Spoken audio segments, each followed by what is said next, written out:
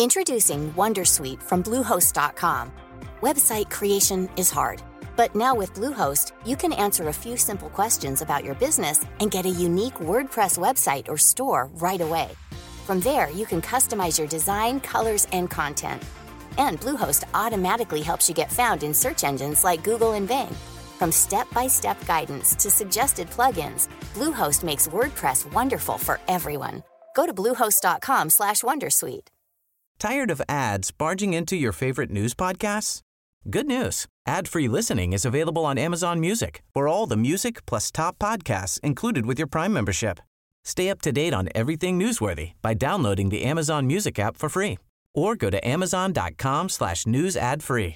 That's amazon.com/news ad free to catch up on the latest episodes without the ads.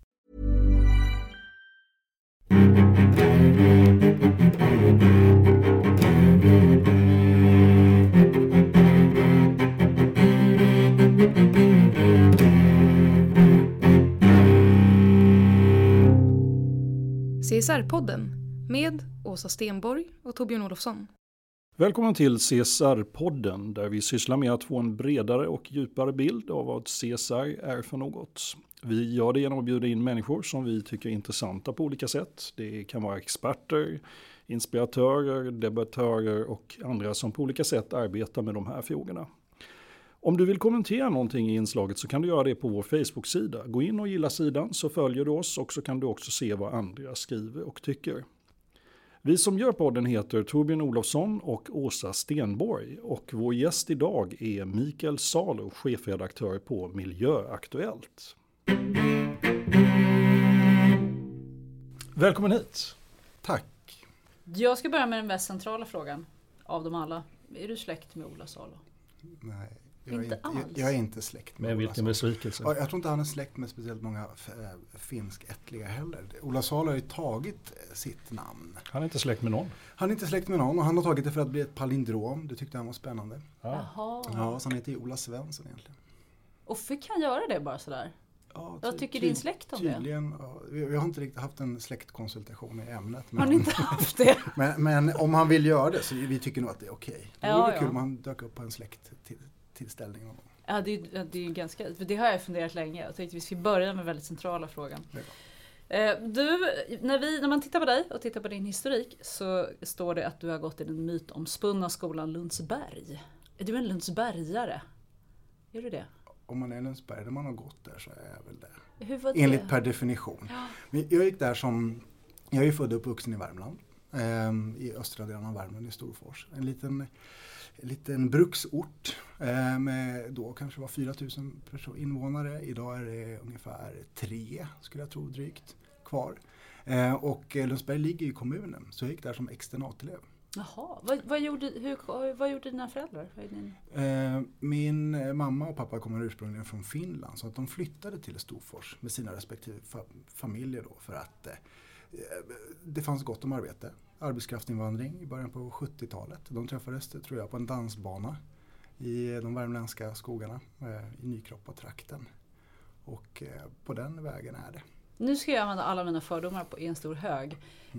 Lundsberg, diplomatbarn med föräldrar som jobbar utomlands, högsocietetsproblembarn, det var mina fördomar.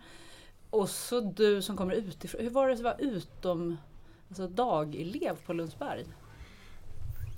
Det var en upplevelse. Det var en väldigt bra utbildning. Det fanns väldigt gott om sportmöjligheter, vilket jag tyckte var fantastiskt. Men det var ju såklart en speciell tillvaro eftersom Lundsberg är Lundsberg. Och jag är glad att jag träffade goda vänner där och trivdes. Jag vet att en del människor inte har trivts så bra eftersom det är ganska, ska man säga, stora kontraster. Och de som tenderar att gå där har en viss bakgrund. Och jag kommer från en helt annan bakgrund. Och du kommer inte skriva en bok om din tillvaro på Lundsberg? Vi kan inte vänta oss den långa boken. Nej, det har ju skrivits några böcker som ju är intressanta och kring just den här internatskolevärlden. Jag bodde ju inte där dagligen, jag var ju dagelev. De jag så över någon gång hos någon kompis och sådär. Men nej, jag tror inte någon bok. Det mesta har nog sagts och skrivits om och så. Det har ju varit en del i media senaste tiden om skolan, vilket jag kan passa på att säga är lite förvånande, för delar av det som har kommit fram där såg inte jag, så att det verkar ha spårat. Du blev aldrig bränd med strykjärn och sånt? Sånt har jag aldrig upplevt, nej, tack och lov. Ja. Och det är jag glad för. Så, jag har positiva upplevelser därifrån, skulle jag säga. Sen så gick du på en lite mindre mytomspunnen skola, det var ju KTH för att utbilda dig till ingenjör. Ja. Men du blev ju inte ingenjör. Nej. Hur kom det sig? För att jag skulle nog vara en ganska dålig beräkningsingenjör, insåg jag en bit in på studierna. Och har ju alltid, sen jag knappt kunde få ansiktsbehåring, jobbat med tidning faktiskt. Lokaltidningen i Värmland, Filipstadstidning, Nya Värmlandstidningen, som har vikarierat, åkt runt som frilansare med bil och pocketkameran började med att skriva om allt från kolonilotter till 100-åringar och så att men jag kände att jag ville ha en bra utbildning efter lumpen, och då sökte jag KTH bland annat och kom in där och tyckte det var intressant med teknik. Jag läste ju naturvetenskapligt på gymnasiet och så började där. Men jag lyckades och ville då på något sätt kombinera det här. Jag hade inte då lyckats, men jag tänkte att det kanske löser sig på sikt. Men journalisthögskolan stod inte på menyn? Nej, jag är autodidakt. Jag har lärt mig. Ja. Jag har tuffa redaktörer som har bett mig skriva om alltihopa. Ja. Och så att det är ju självlärt. Ja, det är ju väldigt vanligt inom journalistbranschen. Det är ju nästan bitvis mer lego än undantag att det är så. Så är det ju. Det vet inte vi som är utanför. Nej, men jag nu hävdar vet vi det. Ja. Och sen så gjorde du kometkarriär. För 2 år och 4 månader senare så blev du chefredaktör. Ja. Eller jag var ju faktiskt chefredaktör innan dess på KTH studenttidning till exempel. Ja, okay. Så jag har alltid jobbat med tidningar. Vi hade en garnisonstidning, vi gjorde lumpen. Så att det fanns på något sätt i mina gener liksom, kände jag. Så att, ja. Och hur gick det till att du blev chefredaktör för Miljöaktuellt? För Miljöaktuellt. Jag skrev teknik för IDG. Jobbade lite samtidigt som miljökonsult. Utvecklade till exempel internutbildningen åt bilprovningen i Sverige. Och då satt jag på IDG och skrev teknik. Och så dök den upp en tjänst på en tidning som heter Dagens Miljö, som ägdes av IDG. En tidning med fokus på CSR och framförallt näringslivsperspektivet. Och så sökte jag jobbet. Och mot bakgrund av att jag har läst på KTH, har pluggat till miljöingenjör, industriell produktion, miljömanagement, så tyckte jag att det var jättespännande och skulle passa mig som handen i handsken. Och det var lite det jag hade eftersträvat hela tiden under min karriär. Och så sökte jag och så fick jag jobbet. Och på den vägen är det. Och fick du jobbet som chefredaktör eller fick du jobbet som chefredaktör? På en gång sådär bara? Men historien, är det konstigt? Ja, men historien är väl så här egentligen, var tidningen grundades ju, alltså det fanns ju, Miljöaktuellt startades ju av Naturvårdsverket. Ja, 1973. Och den kom in i IDG-världen när IDG köpte upp tidningen 2007 någonting. Sommaren 2007. Och då slogs den ihop med den tidningen som du jobbade på? Ja, då hade jag varit där ett halvår. Så fusionerade vi de 2 tidningarna. Dagens Miljö och Miljöaktuellt blev Miljöaktuellt. Och då var det ju ganska mycket en papperstidning med en sajt och ett nyhetsbrev. Miljöaktuellt var bara en papperstidning i princip. Och sen dess har vi ju jobbat hårt och intensivt i över 8 år har jag varit där nu. Vad är din största kvalitet som chefredaktör? Det känns som man är lite på en anställningsintervju. Om jag ska vara helt ärlig. Jag ska avslöja att du har redan jobbat. Och det var ett tag sedan. Ja. Vad hela mediebranschen är ju mer eller mindre i brand idag, skulle jag säga. Eller förlagsbranschen. De stora förlagen blöder ofta. Pappersmagasin säljs färre och färre av. Siffrorna pekar neråt. Man greppar efter nya intäkter och söker nya utvecklingsmöjligheter.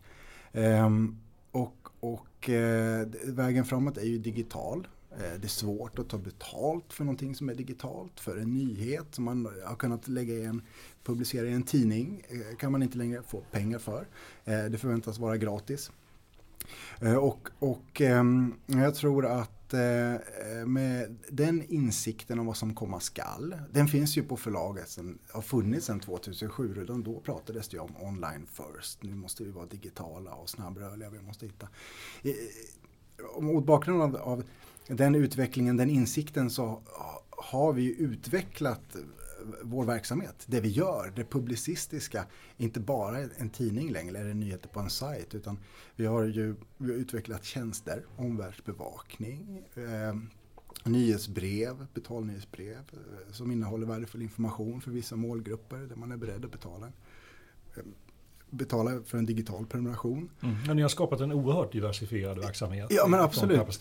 Ja, och konferenser, seminarier har vi sett att det finns ett stort värde och stor efterfrågan på. Som så länge det levererar en tydlig nytta. Och jag vet att ni har pratat om det här tidigare här i podden om konferensernas utveckling. Då 2007 fanns det kanske 3-4 större miljökonferenser i Sverige. Idag finns det kanske, jag vet inte, 30-40. Beroende på hur man definierar stor. Och så. Och det är vi ju stolta och glada över att vi har lyckats utveckla.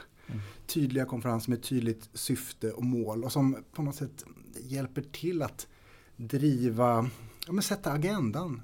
Hjälper proffsen och beslutsfattarna att göra ett bättre jobb.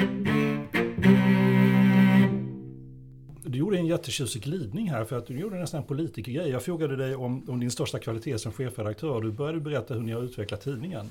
Men fanns det en koppling däremellan? Är inte det svar på frågan? Ja. Jag tänkte faktiskt hjälpa honom. Jag tänkte binda ihop honom. Ja, gör det. Jag går bakvägen. Men för det var faktiskt nästa fråga. Hur skulle du beskriva verksamheten? Då skulle jag säga, är det så att du kanske inte är chefredaktör längre? Eller är du... Förstår du vad jag tänker? Jo, men jag är ju chefredaktör. Jag är ansvarig utgivare och jag har med och petar överallt och tittar och synar. Även om vi har många redaktörer som gör ett fantastiskt jobb och ansvarar för sina håll och kanter. Men jag tänker att hur stor del av verksamheten idag är papperstidningen? Och är det inte så att du på något sätt blir både chefredaktör, eventredaktör, en massa saker? Jo, det är det ju. Det är naturligt, absolut. Så är det ju. Är det till och med så att det förväntas av en chefredaktör idag? Ja, det är liksom det gör jag. Gamla stammen som satt på sitt rum och rökte och funderade ut veckans ledare. Utan det... När den tiden är förbi, tyvärr. Man måste vara väldigt mångfacetterad, tror jag, i dagens media Sverige. Så om vi tittar på dig som mångfacetterad, så ska du kunna ämnet. Ja, just det. Så du ska vara affärsmässig. För det var ju det affärsutveckling du egentligen på något sätt beskrev. Du ska vara chef, för du är chef för en arbetsgrupp. Vad ska du mer kunna? Är det någon mer sträng på den där lyran? Är inte det tillräckligt? Jo. Jag tycker det var väldigt tillräckligt. Jag skulle se att vi kom längre i det i alla fall. Sen så ska man ju hinna och hämta på dagis också. Ja. De dagarna man är tilldelad att göra det. Och i god tid. Så att Du har ganska små barn. Ja, en 17 månaders dotter. Och sen en snart 8-årig kille. Ja, han är en väldigt ansvarsfull pappa också. Det gillar vi. Det får extra poäng för det. Och extra plus i vår podd. Visst, för vi flyttade fram datumet. Ja, absolut. Ja. Men det överhuvudtaget att du är ansvarsfull pappa tycker vi är jättebra. Men jag tänker envisas lite med att säga, komma tillbaka den här, jag vet inte om det är pudelns kärna, men går det att beskriva i volym hur stor del papperstidningen är kontra det där andra? Eller i tid, om du skulle titta på din dag eller ditt arbetsår, är det så att tidningen är 10% bara nu och det andra är 90%? Nej, jag skulle nog säga att det är ganska svårt att säga. Tidningen är ett resultat av det arbete vi gör på daglig basis, skulle jag säga. I nyhetsmöten, i redaktionsmöten och så skapar vi artiklar, stories, berättelser som vi vill berätta. Och tidningen är en kanal där en redaktionssekreterare håller ordning och reda och ser till att det blir en förhoppningsvis läsvärd och kvalitativ produkt. Sen så har vi ju webben, vi har omvärldsbevakningen, vi har andra nyhetsbrev. Så att allting, det handlar ju om att på något sätt dirigera nyhetsflödet eller artiklarna. Och det är inte bara nyheter längre, utan det är mer analyser och liksom granskningar. Vi går på djupet, vi har jämförelser. Så. Så ämnet är kärnan och kanalerna är konferenser, media, nyhetsbrev, tidning. De är liksom pålägget. Är ni lönsamma då? För du började liksom med det här att det är en gigantisk utmaning för alla som har en papperstidning. Går det bra för er? Jag tror att fackpressen har nog de bästa förutsättningarna. Alltså branschtidningar, de bästa förutsättningarna att stå starka och stå ganska stabilt i den här utvecklingen som sker nu. Eftersom vi har väldigt tydliga målgrupper. Vår mission är ju att hjälpa proffsen och beslutsfattarna att göra ett bra jobb. Rädda världen, brukar vi skoja. Det är där vi alltid vi där vi utgår ifrån. Om vi lyckas med det, då kommer de förhoppningsvis tillbaka och läser oss och besöker våra konferenser. Nu ställde jag ju faktiskt en stängd fråga med flit här. Ja, är ni lönsamma? Du vill ha ett ja eller nej? Ja, typ rött eller svart vill jag ha. Ja, just det. Men om man tittar grått på... går bra också. Men det är väl klart att det förväntas av oss att vi ska leverera svarta siffror. Ja, och det gör ni också. Jag kan inte kommentera de ekonomiska... men helt ärligt så gör inte det. Och det är ett policybeslut på förlaget. Vi respekterar det. Men det är ju en... Ja, det gör vi. Vi accepterar det. Vi går vidare. Ni har ju en viss fäbless för rankning. Alltså, ni har ju årligen Sveriges miljömäktigaste, Sveriges bästa miljökommuner och så vidare. Hur ser du på det? Vad är poängen med den här typen av ranking? Just nu håller ni på med Sveriges miljömäktigaste, tror jag. Ja, nomineringen stängde precis och den är snart... Ja, men vad är tanken med det? Men syftet är ju att på något sätt förenkla den här komplexa världen vi befinner oss i. Alltså miljö- och hållbarhetsvärlden. Och genom en lista som är högst ovetenskapligt framtagen med hjälp av ett antal initierade personer som har fått tycka till kring ett antal nominerade personer. Få fram en lista med 100 personer som sätter agenda, driver utvecklingen och är med och påverkar Sverige inom hållbarhetsområdet. Och vinkeln på själva listan är ju att och själva kriteriet då är ju åstadkommen miljö, samhälls, hållbarhetsnytta utifrån den faktiska maktbasen man står på. För det är ju väldigt skiftande namn och olika sammanhang som de här personerna kommer ifrån om man tittar på årets nominering. Det är miljöråd i kommuner och det är personer anställda i kommersiella bolag. Och alltså det finns alla sorter på den här listan. Ja, och alla som är på listan är fantastiska. Och det borde ju finnas 100 till, tycker vi. Vi ser hur hela listan ser ut. Men vi kan bara lyfta fram 100 för sidorna räcker inte till riktigt. Har nomineringar blivit fler? Ja, men det har växt lite faktiskt. I år hade vi de flesta. Det kom in över 400 namn totalt. Vad vinner man om man kommer först? Man vinner ingenting. Man får leva med titeln under ett år. Ja, och hamna på listan. Det brukar vara en vinst. Sen brukar man bli... får vi se hur ettan gör i år. Men tidigare ettan, Johan Rockström, bjöd ju in till en form av träff med alla på listan. För att han sa att vi är så många olika bakgrund och möjligheter att sätta agendan. Så låt oss träffas och prata kring vad vi kan göra för att åstadkomma. För att det går inte tillräckligt snabbt i politiken, i omställningen som vi måste ha till. Och det har ju rullat på år efter år. Så är det träffar med lite lyckta dörrar då, så att det som sägs stannar där. Så det bildas en form av klubb. Vilket har varit intressant och det är ett upphov till en del initiativ och utspel. Får du ligga på listan? Nej, vi brukar jag såg inte ditt namn där. Nej, men han kanske strukit. Nej, men vi tar bort oss själva där. Det får inte vara med på listan. Vi som är på Miljöaktuellt förekommer inte det. För den är lite läckert ovetenskaplig. Alltså den är lätt att inte ta på allvar därför att den är precis sådär blandad. Men den är samtidigt i sin ovetenskaplighet en ganska härlig skvallerlista. Därför att man kan ju sitta och checka av, vet vem det är. Men där vet jag inte vem det är. Vem är det? Alltså det blir så här alla ankdams. Jättebra för oss. Alla ska med i CSRPOD. Ja. Och det är lite det som är tanken med den. Att helt enkelt sätta fokus på de som har gjort någonting bra under året. Ni heter Miljöaktuellt. När man tittar på er så är det väldigt mycket grönt i tilltaget. Mycket naturkänsla över det hela. Läser man på er hemsida så är det läs mer, fördjupa dig i listan, så är det skog, vatten, avfall, kemikalier, klimat, transporter, forskning, energi, miljöteknik, CSR och WWF. Och så har ni undantaget i den här foran är liksom social responsibility day. Och det var här det var där ni jobbade ihop. Ja, det är här vi jobbade ihop. Så nu är jag transparent kring det.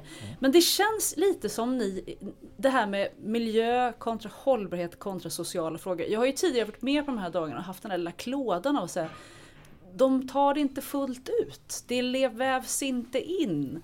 Och jag har fortfarande den lite klådan. Trots att jag nu är jävig ska jag ju säga det. Så att, hur ser du på den här... hur ser du på min klåda? Jag förstår det. Och jag kan delvis hålla med. Vi kommer, om du var inne på webben nu, vi kommer göra om webben kan jag berätta. Det kommer en ny webb i juni. Där vi har de sociala hållbarhetsfrågorna kommer att lysa starkare. Sen är det ju, för att kanske förklara då bakgrunden, att vi har majoriteten av fokuset ligger på miljö. Det är ju att vi heter Miljöaktuellt, vi kommer från Naturvårdsverket. De sociala frågorna har ju kommit in i vår värld på det sättet att när hållbarhetschefen, som är en av våra kärnläsare, helt plötsligt för ett tag sedan, då hen var miljöchef, fick även de sociala bitarna i sitt knä. Och då så insåg vi att okej, men då är det dags att nu ska vi börja skriva om social hållbarhet. Och det kommer starkt och det är viktigt. Och det här måste man förhålla sig till. Så det växer. Och det kommer mer och mer. Och vi har det i varje utgåva skulle jag säga. Och när byter ni namn då? Till Hållbarhetsaktuellt. Ja, typ. Ja. Så ska man byta namn på ett över 40 år gammalt varumärke? Ja, när det blir kanske. gammalt så ska man väl göra det. Vi har pratat om det. Vi har inte vågat tagit det. Näringslivs miljöchefer har gjort hoppet. Ja, det har de gjort. Det kanske... så är det. Ja, det är en fråga. Det är en bra fråga. Jag vet inte. Ja, vad tycker ni? Det finns ju en risk med att det blir lite styvmoderligt också. Att det finns det här i våran bas, men det här gör vi också. Det där också. Ja, fast det är en del vi fokuserar på ekologisk hållbarhet och social hållbarhet. Ja. Med tonvikt idag på ekologisk. Men det sociala kommer. Jag har med mig faktiskt, om man tittar lite på senaste utgåvorna. Så läser jag några rubriker här. Går det bra? Absolut. Så mycket är socialt arbete värt i kronor och ören.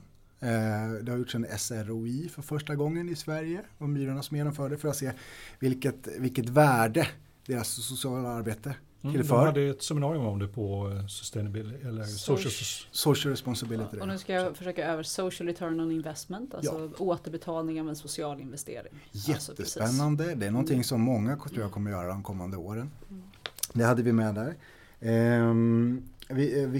Victoria Waldin, etnolog på White Arkitekter, om social hållbarhet. Det blir lätt en diskussion om värderingar. Vem är det egentligen rättvist eller hållbart för? Socialt perspektiv, byggbranschen, stadsplanering, hållbar stad. I nästa nummer så har vi med en artikel som heter Kundkoll. En allt viktigare CSR-fråga. Vad har man för kunder? Vad kan de göra med de produkter som man levererar? Riskperspektivet. Ni måste byta namn. Ja, fast jag förstår ju Mikaels dubier här. Så för att jag menar, om jag fick frågan om jag skulle rekommendera att ni tog namnet Miljöaktuellt på nystartad tidning så hade jag sagt nej. För det hade ju inte alls täckt arbetsområdet. Men med tanke på hur stor räckvidd ni har, hur länge ni har funnits och hur inarbetade ni är, så folk vet vad Miljöaktuellt är för någonting och vad det står för ändå. Ja. Sen alltså den som möter det vid första anblicken kan ju liksom gå vilse lite grann och tro att det bara handlar om miljö. Ja, men då kommer vi tillbaka till Mikael. Nu pratar vi om dig och inte med dig. Det känns bra. Nej, men tillbaka till att ni har utvecklat så mycket och att ni idag är bärare av så många olika varumärken. För det är ni ju verkligen med hållbara eller de här konferensbitarna. Så är ju papperstidningen allt mindre. Så att den förändringen, att bytarna blir mindre och mindre viktig. Och blir mer och mer intressant om den ska hänga med resan som konferenserna och alla de andra tar. Så du förordar namnbyte? Byt namn. Okej. Hård dom, men ja. Jag är tveksam. Ja, men jag så mycket. Ja. Jag tar det som råd. Hur stor påverkan har ni egentligen? Det är en väldigt svår fråga att svara på. Jag hoppas ju såklart att den är stor. Att det vi gör spelar roll. Att det får stor betydelse. Att konferenserna ger den inspiration och de verktyg och de nya nätverk som besökarna förväntar sig ska få. Att pappersutgåvan ger inspiration och insikt och aha-upplevelser för läsarna, som ju är våra mål till exempel. Men upplever du att ni utnyttjar er position fullt ut? Skulle ni kunna ta ännu kraftigare kliv, alltså trycka på ännu mer och ifrågasätta varför inte det här gjort? Ja, men man kan alltid bli bättre, absolut. Ja. Kampanjjournalistik har vi ju inte ägnat oss åt, utan vi är ju lite återhållsamma där. Men... Lite mer vänliga och uppmuntrande. Ja, men samtidigt kan vi vara jättetuffa i vår journalistik. Jag menar, vi har ju granskat för några år sedan Fiskeriverket och deras generaldirektörens förehavanden där med kvitton och ålplaner som inte genomfördes utan och som inte var förankrade överhuvudtaget i verkligheten. Så att, och det gjorde vi tillsammans med Kalla fakta och det fick rätt stora konsekvenser, stor betydelse. Du känner ingen begränsning i att ni tillhör IDG? Där sätter IDG ramar för vad ni får göra. Finns det saker du skulle kunna göra som skulle göra att du fick sparken? Eller hur långt skulle du vara tvungen att gå då? Ja, vad skulle krävas för att man skulle få det? Tänker jag då. Nej, vi är ju fria i vår journalistik, i vårt uppdrag. Att serva läsarna. Det är de som är våra uppdragsgivare. Så att, nej, jag ser inga begränsningar så. Ni kör så tufft som ni vill? Ja, absolut. Ja. Ja. Finns det några förväntningar här så jag sitter här. Är det någonting du saknar i det vi gör? Nej, det kan jag inte säga på rak arm att jag gör, men ni är ju per definition en ganska snäll tidning. Ni är uppmuntrande, ni berättar om goda exempel och det är klart att man skulle kunna se att ni skulle kunna bli en hårdare granskande tidning och följa upp och ifrågasätta varför sa ni det här men det här har inte blivit genomfört och även sätta åt politiska beslutsfattare på ett helt annat sätt än vad ni kanske gör idag. Idag känns det som att ni är mer angelägna att de ska komma på konferenserna än att ni ska förfölja dem för deras dåliga politik egentligen. Min bild är att vi gör det och att vi ställer de tuffa frågorna och att vi följer upp. Sen kan man ju alltid bli tuffare men absolut att det gör vi. Ja, men jag förstår ju också att det är en avvägning för att till slut så är det ingen som vill prata med. Det är liksom man måste röra sig i någon slags land där man ändå har en dialog. Liksom. Nej, fast det är inte det som är anledningen till att vi eventuellt skulle hålla oss tillbaka. Definitivt inte, utan min bild är att vi ställer de tuffa frågorna till de som förtjänar det och som ska ställas mot väggen. Vi kan säkert bli bättre på det. Du nämner goda exempel. Och det är någonting som vi har värnat ganska mycket om och se till att ha med i det vi gör på ett eller annat sätt. Just för att visa på det goda exemplets makt. På att visa att det är möjligt, det går. Här är en riktning som vi kan röra oss i. Se och läsa och lär. Och det går ju i linje med vår mission. Att hjälpa proffsen och beslutsfattarna. Och informera dem om att det är möjligt. Här är en riktning. Vilka är era konkurrenter idag? Vilka skulle du peka på som dina? Vi har ju en tidning som heter Miljörapporten. Sen finns det ett magasin som heter Miljöutveckling. Och sen så, det är väl de renodlade konkurrenterna skulle jag säga. Och några av de stora traditionella affärstidningarna har ju på ett helt annat sätt mognat in i hållbarhetsfrågan och lägger det som en nischfråga, har bilagor. Hur ser du på det? De är inte era... Jo, det kanske de är på sätt och vis. Det här är ju ganska bra skulle jag säga. För att affärsfolket måste ju få upp ögonen för frågorna. Och jag tror att det är lättare för dem att läsa om och få insikt i utmaningarna i sin traditionsenliga affärstidning än att de hittar en Miljöaktuellt. Men inte risken då att de inte behöver någon Miljöaktuellt om de får det så bra i sin affärstidning? Nej, men de kan väl kanske få insikten i affärstidningen. Sen kan de vända sig till oss om de vill ha fördjupningen och det mer strategiska. Okej, hur ska vi förhålla oss i den här frågan? Hur ska vi göra i praktiken? Så ni är fördjupningen och de är introduktionen? Ja, det skulle jag nog säga. Ja. Om man tittar framåt, du har ju redan beskrivit en enorm utveckling från det att du klev in i chefredaktörskapet. Det var en papperstidning och idag så är det liksom egentligen det är verkligen ett projekt. Hey, I'm Ryan Reynolds. Recently, I asked Mint Mobile's legal team if big wireless companies are allowed to raise prices due to inflation. They said yes. And then when I asked if raising prices technically violates those onerous two-year contracts, they said, "What the f*** are you talking about, you insane Hollywood ass?" So to recap, we're cutting the price of Mint Unlimited from $30 a month to just $15 a month. Give it a try at mintmobile.com/switch. $45 up front for 3 months plus taxes and fees. Promo rate for new customers for limited time. Unlimited more than 40 gigabytes per month. Slows full terms at mintmobile.com. Tired of ads barging into your favorite news podcasts? Good news. Ad-free listening is available on Amazon Music for all the music plus top podcasts included with your Prime membership. Stay up to date on everything newsworthy by downloading the Amazon Music app for free or go to amazon.com/news ad free. That's amazon.com/news ad free to catch up on the latest episodes without the ads. Since 2013, Bombas has donated over 100 million socks, underwear, and T-shirts to those facing homelessness. If we counted those on air, this ad would last over 1,157 days. But if we counted the time it takes to make a donation possible, it would take just a few clicks. Because every time you make a purchase, Bombas donates an item to someone who needs it. Go to bombas.com/ACAST and use code ACAST for 20% off your first purchase. That's bombas.com/ACAST, code ACAST. Konferenser och det är allt möjligt. Hur ser det ut framåt? Jag antar att ni sitter i diskussioner och diskuterar. Ska man ha kvar den där gamla papperstidningen eller ska man gå över digitalt helt och hållet? Hur ser det ut framåt för Miljöaktuellt? Jag och mina jätteduktiga kollegor sitter och pratar om detta och visionerar och tar in trender och försöker tolka framtiden så gott det går. Papperstidningen idag mår bra och det är vi glada för. Samtidigt så planerar ju vi för och har lanserat ett flertal olika andra initiativ och tjänster och produkter. Jag kan inte säga när papper försvinner om det försvinner. Utan den är väldigt stabil hos oss, vilket vi är glada över.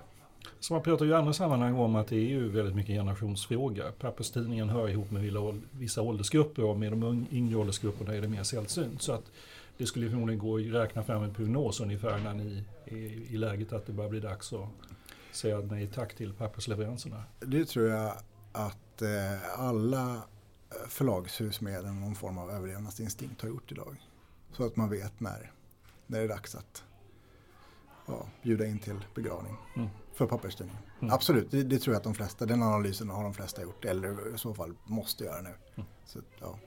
Du, om vi bortser från fackmedia och affärstidningarna och sådär, hur ser du att media generellt hanterar hållbarhet och CSR-frågor och sådär? Har de blivit bättre på det? Alltså jag hör ju ordet nämnas, men har de verkligen blivit bättre på frågorna?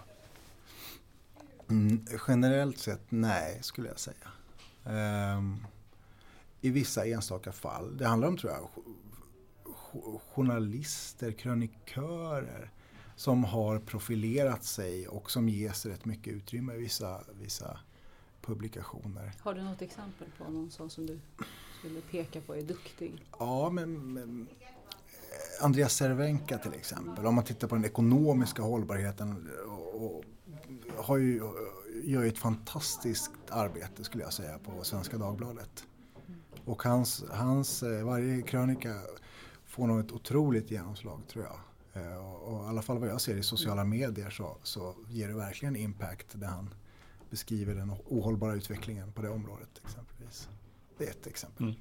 Ser du att media skulle kunna spela en mer avgörande roll i hållbarhetsområdet? Skulle media kunna göra mer? Ja, men det tycker jag väl. Jag tror att media är nyckeln framåt, helt enkelt. För att lyfta medvetenheten kring de stora utmaningar vi har framför oss. För de är ju så enorma. Om man bara tar in de trender vi ser i samhället, i världen idag, och så extrapolerar man, förflyttar sig framåt i tiden, så vill man ju bara börja gråta över liksom, den insikten över vilken jordklot vi kommer lämna över till våra barn. Alltså man blir ju så extremt deprimerad. Och det finns nästan ingenting som pekar på att vi är på väg åt och ändra den kurs vi håller på. Ja, man tittar på klimatfrågan är ett exempel. 3-4 grader temperaturhöjning till år eller 2000. Så här, det är ju så här, det kommer ju få så enorma konsekvenser att det är nästan inte greppbart. Och här spelar ju media en jätteviktig roll som opinionsbärare, som informationskanal för det här. Men uppenbarligen tycker du inte de gör det? Nej, det de skulle göra. inte tillräckligt, nej. Och en anledning kan ju vara att det är rätt tufft på förlagshusen idag. Med minskade, slimmade redaktioner, specialkompetensen blir inte kvar. Det är mycket allmänreporter, man förväntas göra allting.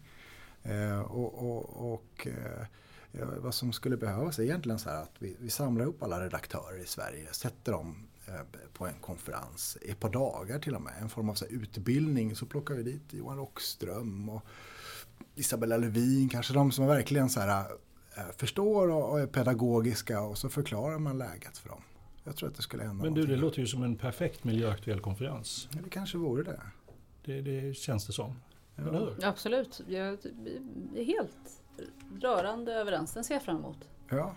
Hur tar man den där, du är lite inne på den här balansgången, för att jag ska följa Torbjörn lite i spåret. Lite grann har ju du framtoningen, och även era tidningar har ju lite framtoningen good guy, goda exempel, det går nog bra det här, spik i foten, jajamensan, men vi ska nog, samtidigt så berättar du nu, så ser du verkligen den här väldigt, väldigt dystra bilden. Hur hittar du balansen när du möter folk eller när du skriver? Är det lätt eller svårt? Brukar du falla över åt något håll? Jag tror inte någon skulle vilja läsa Miljöaktuellt om vi bara hade så här, de dystropiska nyheterna. Alltså nyheterna om hur illa det kommer gå. De finns ju där också. Och så. Men vi måste ju skapa en bra balans. Och det där tror jag, det är väl så här redaktörsmagkänslan. Har vi en bra balans i tidningen? Har vi med de här 5 sakerna vi har tänkt och planerat bra? Så att vi skapar en utgåva, om vi pratar om papperstidningen, en utgåva där alla elementen är med, till exempel. För samtidigt så upplever jag lite, när jag har varit på era konferenser i alla fall, och det har jag ju varit på, det finns väldigt lite jävlar anamma i det liksom. Det är väldigt snällt och business liksom, och det går bra det här, och här är någon som är jätteduktig. Alltså jag ser väldigt få på scenen som, det var en befrielse när Sasha Besslik gick upp för 2-3 år sedan och var supercynisk.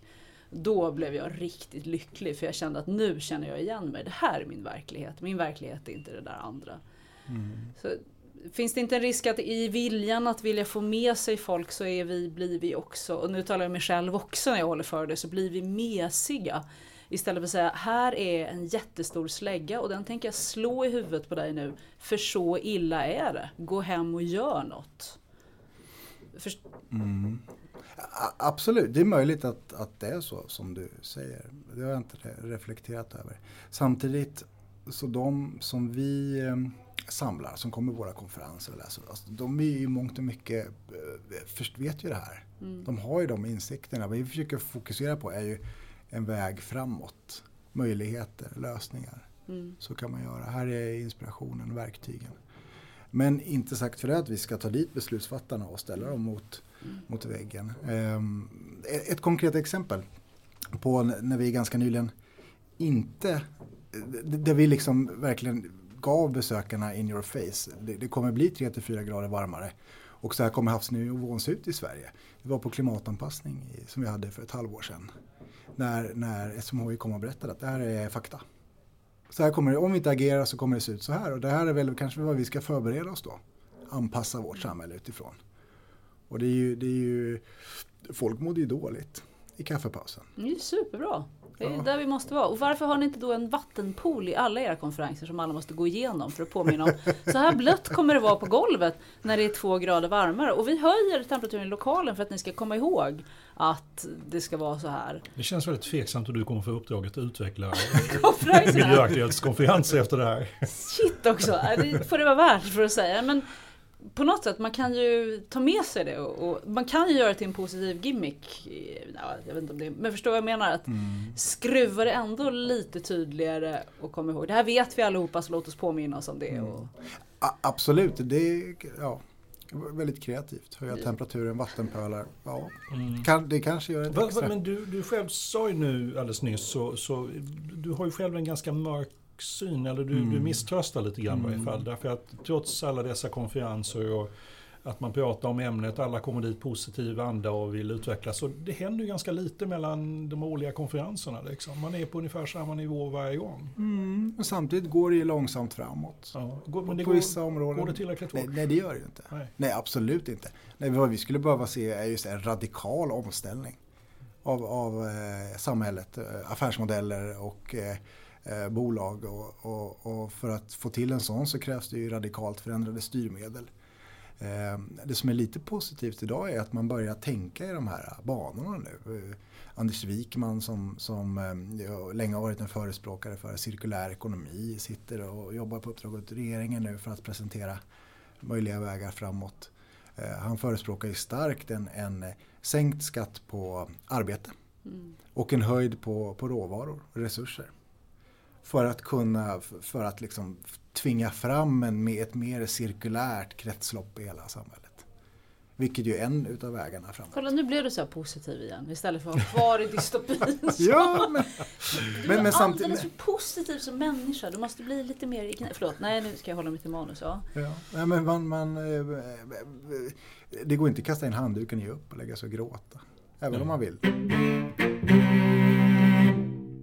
Vi reflekterade lite grann nu i senaste konferensen här, som vi också hade några podcastsändningar ifrån, Sustainability Business Day, där du i slutet ni frågade lite grann om vad tycker ni, har det gått, är det bra det här? Och det kändes som att du själv var den mest tveksamma i lokalen. Liksom. Är det här verkligen tillräckligt?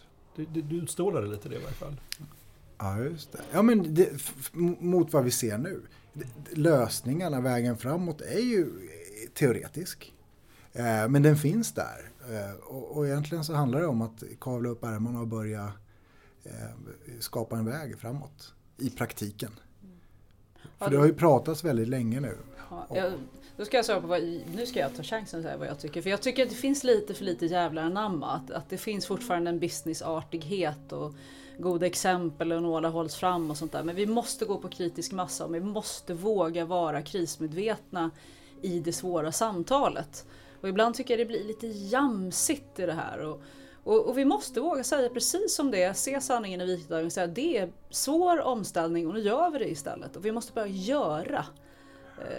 Så jag vill ju ha lite mer otålighet och lite mindre liksom babbel. För vi har babblat i väl hela CSR-området. Och det är målbilder som är så mjuka så de är som gummimadrasser liksom, när man tittar på vissa organisationers mål. Istället för att det är ganska hårda, skarpa omställningar. Vi har inte tid med mjukheten. Och det där förstår alla som löser problem. Så vi måste börja se en problemlösning. Och sen inte dramatisera det så mycket. Och inte tillåta det till vi behöver kunskap först. Ja, det behöver ni. Men det behöver ni allting annat som ni ställer om också. Då går ni på handling. Så nu går vi på handling istället. Så jag är lite otåligare. Jag vill ha lite mer spräng i det. Ja. Så det är en hel lista av goda råd. Slå folk med slägga i huvudet. Nej, det sa jag inte. Sanningar, och så ska de gå i pool också. Ja, när jag har vatten på golvet för att påminna. Nej, man ska inte slå. Det är inte nödvändigtvis. Jag tror att vi befinner oss i ett form av moment 22. Där tre vad ska man säga, grupper, politiker, näringsliv och medborgare befinner sig i ett låst läge på något sätt. Företagen säger ju mångt och mycket att visst, i oss spelreglerna så är vi med och anpassar oss till det. Så har det alltid varit historiskt, att man gillar läget och sen så, även om man bråkar emot en stund så gillar man läget. Och man väntar på politikerna som sätter upp spelreglerna. Men politikerna väntar ju på väljarna, medborgarna. Konsumenterna, som inte heller gör. Nej, och de tittar i sin plånbok och räknar pengarna. Och väljer och röstar efter det. Så att det är liksom en låsning som är rätt så komplicerad här. Och då hamnar jag i någon sorts läge där jag är övertygad om att Angela Merkel ställer om det tyska näringslivet för att de ska bli konkurrenskraftiga i framtiden. Och jag är övertygad att det finns de i näringslivet, i det tyska näringslivet, som förespråkar det och vågar hoppa på tåget. För att logiken är 100%. Vill du överleva som ras och vill vi överleva som affär så måste vi ställa om. Och det är den som behöver trilla ner någonstans. Och det är inte sidrörelse, det är inte köka ekologiskt, utan det är liksom att se över alltihopa. Och det är därför jag också tror att vi måste gå på handling. Jag blir oerhört frustrerad i diskussioner när vi pratar morot eller piska. För det är inte morot och piska utan det är problemlösning. Och när jag säger problemlösning till ett företag säger alla, jajamensan, vad ska vi göra? Och då är det inte piskor och morot. Och där blir politikerna kissnödiga. Och nej, vi får inte göra en lag, vi måste göra bidrag istället. Ja, men det är inte det. Det här är ett gemensamt problem som vi måste lösa. Och sen om det behöver en hög med alla möjliga verktyg, som både piskor och morötter och allting annat däremellan, kör, bara gör det. Om man skulle granska media under en hållbarhetsloop, vad skulle jag hitta då? Vad är de största hållbarhetsutmaningarna för mediebranschen? Jag tror det är generellt att känna ett ansvar för de här frågorna och om man är ett större mediehus, ta med det i sin rapportering skulle jag säga. Det är nog den största bristen generellt sett. Det största ansvaret skulle i alla fall jag skulle tilldela dem. Men det kan vi ju nu åtgärda genom att ha en form av seminarier/utbildning för dem. Just det, var ju löst redan. Ja, men om jag skulle vara revisor då, för det var ju ett underbart svar utifrån någon sorts ta din viktigaste affär och gör den till hållbar. Alltså använd din kanal som ett medie för omställning. Men om jag också skulle ta med mig min lilla äckliga revisorsblock och så skulle jag börja titta på miljöaspekter och sociala aspekter i mediebranschen. Var skulle jag sätta röda bockar? Jag tror lite på den sociala biten. Många förlagshus har ju varit duktiga på att utnyttja, kanske man ska säga, LAS-regler och så. Och där man verkligen på ett väldigt cyniskt sätt har satt en form av cirkulation på vikarier och så. Till arbetsförhållanden. Arbetsförhållanden skulle jag nog tro. Vilket på något konstigt sätt hela branschen har köpt. Sagt ja till. Okej, det är en tuff bransch men då man gör sina hundår och då får man ha lite osäkra villkor. Men jag kommer nog kanske in om jag är tillräckligt duktig. Jag får jobba hårt. Lite så.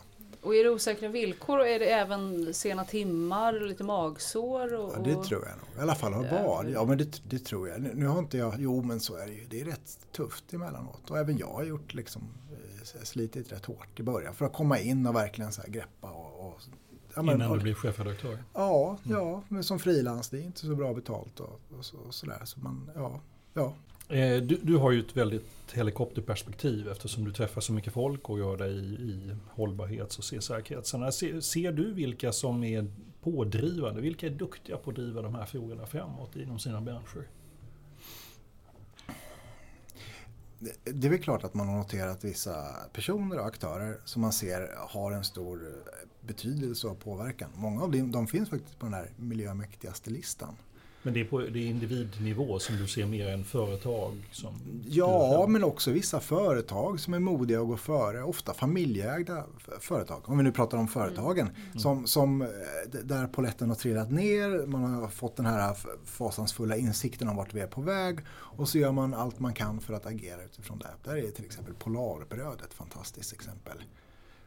Där systrarna som leder bolaget har verkligen satsat på det här. Trots att det kostar dem pengar. Trots att det inte är lönsamt så ser de till att investera i vindkraftverk och de experimenterar, har någon form av labbverksamhet för att få fram en så hållbart produkt som möjligt. Men det där är en förhastad förenkling. Därför att den som har gjort den kalkylen har gjort en dålig kalkyl. Man säger trots att det inte är lönsamt. För det är jättelönsamt när du säger det. Och det blir jättelönsamt när jag nu står framför brödhyllan och säger ja, just det, Polarbröd var det ja. Alltså, och det är omöjligt att beräkna den effekten. Så att jag tror att man ska vara försiktig med avfärdare som, då måste vi säga, icke-kalkylerbart lönsamt. Just nu. Men definitivt lönsamt utifrån hur de mår, hur vi agerar som kunder och hur de kommer att överleva en tvingande omställning. Absolut. Sade hon med lönsamhet. Ja men såklart, absolut. Ja. Med rätt styrmedel på plats så är det extremt lönsamt. Eller i framtiden. Finns det grupper? Om vi inte skulle prata om enskilda företag, finns det gruppering? Finns det någon bransch? Finns det någon del av hållbarhetsvärlden som tycker liksom driver på i perioder eller kan driva på i perioder? För några år sedan så gjorde vi en artikel där vi ställde frågan vilka är de dolda beslutsfattarna, de som skulle kunna få en omställning att ske snabbare, som skulle kunna liksom, genom att de skulle agera så skulle det bli någon form av tipping point där man verkligen så här började ställa om på bred front. Och det finns ju på flera håll flera olika titlar. Styrelserna är ju en sån. Bolagsstyrelserna i Sverige är en sån grupp. Att tänk om insikten skulle finnas där, då skulle det verkligen hända saker. Även politiker i kommuner och landsting har ju ett stort ansvar och roll. Och även vissa tjänstemän på kommuner har en viktig roll. Till exempel, för att nämna några. Vilka är de heta frågorna som vi pratar om nu? Du som har perspektivet. Vilka skulle du sätta på kartan? Det vi kommer få höra mycket av under resten av 2015 är ju klimatfrågan inför FN-toppmötet i Paris. Den kommer vara i fokus. Även kemikaliefrågan växer sig allt starkare, skulle jag säga. Jag har gjort det under ett par år. Delvis driven från politiskt håll där man har tagit flera initiativ, till exempel giftfria förskolor nu som börjar rullas ut. Det kommer nya upphandlingsregler, direktiv för det till exempel. Och där finns också ett medborgartryck. Man vill inte ha att ens barn ska bli förgiftade på dagis. Man vill gärna ha rena giftfria barn, ska vi börja med det projektet? Exakt, ja. Så den är väl på gång. Sen så finns det inom det sociala området en hel del. Mångfald är ju här. Integrationsfrågan, eller på integrationspolitiken som är blir en del av mångfaldsfrågan. Jätteaktuell. Det pratade vi om på konferensen delvis. Utanförskapets pris. Jag tror att vi kommer få se väldigt mycket inom det området. Ser du någon sån här bubblare som kommer vara heta om 3 år? Som du ser att här har det börjat viskas i en hörna. Nu är det bäst vi lyfter den här för den kommer vara intressant om. Jag tror det här med kundkoll kallar vi det här i rubriken. Alltså vad gör kunderna med dina produkter? Det berör inte alla men det börjar beröra fler. Jag träffade en representant för ett kemikaliebolag som har affärer med Gazprom. Ryska bolaget, olje- och gasbolaget. Och de sa att vi sitter nu med djupa veck och ser över vår relation till dem. För vi vet ju inte vad de är ju ett form av vapen för diktatorn i öst. Den nya Stalin, vår tid Stalin. Någon sorts eller produktansvar, produkt- och tjänstansvar. Så här använder du min produkt och tjänst. Ja, absolut. Att det är på något sätt att det finns en risk med vad kunden gör. Den tror jag kommer utvecklas framöver. Och alltså att man går åt andra hållet i sin leverantörskedja. Nedströmsperspektiv. Ja. De som lyssnar på CSR-podden de börjar nog bli uttråkade för att i stort sett i varenda avsnitt så tar vi upp misslyckande. Det är vårt återkommande tema. Det är det vi verkligen geggar i. Och då undrar jag lite grann sådär, varför tror du att det pratas så sällan om misslyckande? Då pratar vi om perspektivet att det finns så mycket erfarenhet och kraft att hämta ur misslyckande. Och jag brukar jämföra det med barnuppfostran till exempel. 2 föräldrar som träffas där det börjar brinna till och bli intressant. Det är ju när den ena föräldern börjar berätta om sitt misslyckande i uppfostran eller vad det nu är för något. För då lär sig den andra föräldern också någonting av det. Men än så länge har ni inte arrangerat en failure-konferens som ledde till success story. Den har ni kvar att göra. Vi har haft lite sådana ambitioner ibland. Vi har bjudit in talare med ambitionerna. Snälla kan inte du komma och berätta varför ni misslyckades med det här? De har inte tackat ja och kommit dit. Det är svårt. Det finns någon form av seminarie, efter jobbet seminarie upplägg i Stockholm som har kommit nu senaste året som heter Fuck Up Night. Som är spännande, där entreprenörer kommer och berättar hur de har misslyckats. Där man fokuserar just på det. Det här är jättespännande och jag skulle gärna se mer av den typen av erfarenhetsdelningar och diskussioner faktiskt. Torbjörn vill göra den konferensen. Ja, absolut. För att jag hörde för inte så länge sedan en av Skanskas CSR-personer som faktiskt började sitt anförande med att prata om Hallandsåsen som utgångspunkt för hela deras omställningsarbete. Och stannade kvar i den också och liksom gick igenom vad det innebar, det totala misslyckandet och vad det ledde till. Så att det finns bra föredömen hur man skulle kunna göra det här. Jag tror att många skulle tjäna på att vara mycket, mycket öppnare på det transparens. Så leder det lätt till att man har någon slags mediaförmedlad bild av det här är vår ställningstagande till det här misslyckandet och nu vill vi inte prata om det, nu vill vi gå vidare. Och jag tror det är helt fel inställning. Jag tror att man ska gegga i det och faktiskt visa upp det, prata om det, diskutera det, ta det ett varv till. För det är då det blir erfarenhet av det hela. Absolut, jag är beredd att hålla med där. Jättebra utveckling om vi kan gå i den riktningen faktiskt. Lyssna på Tim från Lego. Jag gör extra reklam för en av poddarna. Han svarade snabbt på den frågan och han svarade ett väldigt bra svar på när misslyckas jag som mest. På ett väldigt trovärdigt sätt också. Ja, den konferensen vill vi göra när den händer för vi vill prata misslyckanden. Vad tycker du är det viktigaste du gjort i ditt arbetsliv hittills? Jag brinner ju verkligen för att göra miljöaktuellt och alla våra aktiviteter och liksom i linje med vår mission. Jag tror att den kommunrankning som vi genomför varje år är nog kanske lite extra stolt över att vi har lyckats etablera så bra och att den får så stort genomslag varje år. Över 90-95% av Sveriges kommuner svarar på vår enkät och vi därefter efter att ha dammsugit marknaden på alla relevanta parametrar som mäter aktiviteten inom hållbarhetsområdet kan presentera en rankning som får jättestort genomslag i lokalmedier och i Sverige. Så händer det saker. Då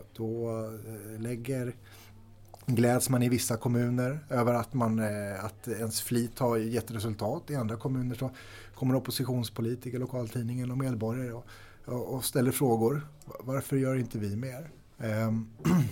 Den tror jag har betytt och betyder en del för utvecklingen i Sverige. Till att sätta fokus på frågorna. Vilket ju är ett av de syften som vi har. Vågor på vattnet. Ja.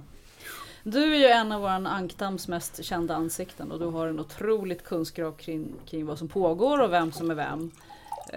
Vad ska du göra när du blir färdig som chefredaktör? Jag har faktiskt inte tänkt den tanken. Jag har ju fantiserat om saker jag skulle vilja göra. Jag tror att det skulle behövas en pappapp. Till exempel en app för pappor. Som The Scandinavian och The Swedish Model. Lattepappornas, hur funkar de i Sverige? Jo, nu berättar vi. Det är viktigt med pappor och relationen barns tillgång till sina pappor. Så att det skulle vara kul att göra. En pappapp? Ja, eller med en pappa. Det ska vara en bok också, men nu är vi ju så här digitala. Pappapp. Så byter du blöjor. Så alla de grundläggande frågorna på ett enkelt bra sätt. Ja, men den som en liten uppslagsbok och sen så där är den skandinaviska modellen. Så du tror det behövs en app för papporna för att de ska klara att byta blöjor? Det tror jag väl inte, men nej. Tror jag skulle behöva den. Så jag vet inte om det var så pappigt, men jag skulle kunna tänka mig att gå till den i perioder. Men jag tror att internationellt sett så skulle det nog behövas en sån. För där är vi ändå framme i Sverige med föräldraledighet och ta delat ansvar och så. Det skulle du inspirera världen kring. Ja, men det vore väl kul. Ja. Som jag jobbade på EU och ska genomföra ett stort pappaledighetsprojekt, då skulle jag ringa dig. Och då skulle du säga, jajamän, så jag skjutsar typ en chefredaktör. Nej, men jag är inte riktigt färdig än. Det finns så mycket att göra. Man tittar framåt så här, vad som ska göras. Så är det ju massor. Så när jag ställer frågan, vad tror du, när är du färdig som chefredaktör, då blir svaret? Nej, jag vet inte. Ja, du vet inte. Jag vet inte. När du behöver inspiration, vart tittar du då? Ja, vart hittar man då? Jag hittar inspirationen i samtalen, tror jag. I mötena med människor och i på något sätt behovsanalysen hos människor. Det är där primärt inspirationen kommer ifrån.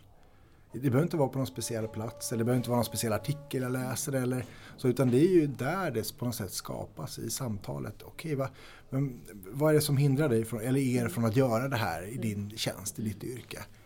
Vad skulle du behöva för att känna dig framgångsrik? Vad håller dig vaken om natten?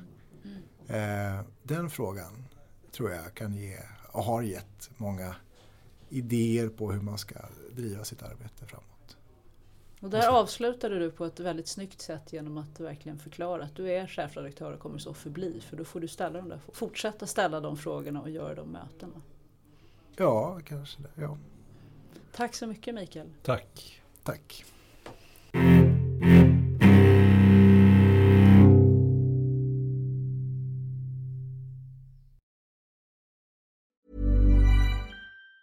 Tired of ads barging into your favorite news podcasts? Good news. Ad-free listening is available on Amazon Music for all the music plus top podcasts included with your Prime membership. Stay up to date on everything newsworthy by downloading the Amazon Music app for free or go to amazon.com/news ad free. That's amazon.com/news ad free to catch up on the latest episodes without the ads. Botox Cosmetic, out of botulinum toxin A, FDA approved for over 20 years. So, talk to your specialist to see if Botox Cosmetic is right for you. For full prescribing information, including boxed warning, visit BotoxCosmetic.com or call 877-351-0300. Remember to ask for Botox Cosmetic by name. To see for yourself and learn more, visit BotoxCosmetic.com. That's BotoxCosmetic.com.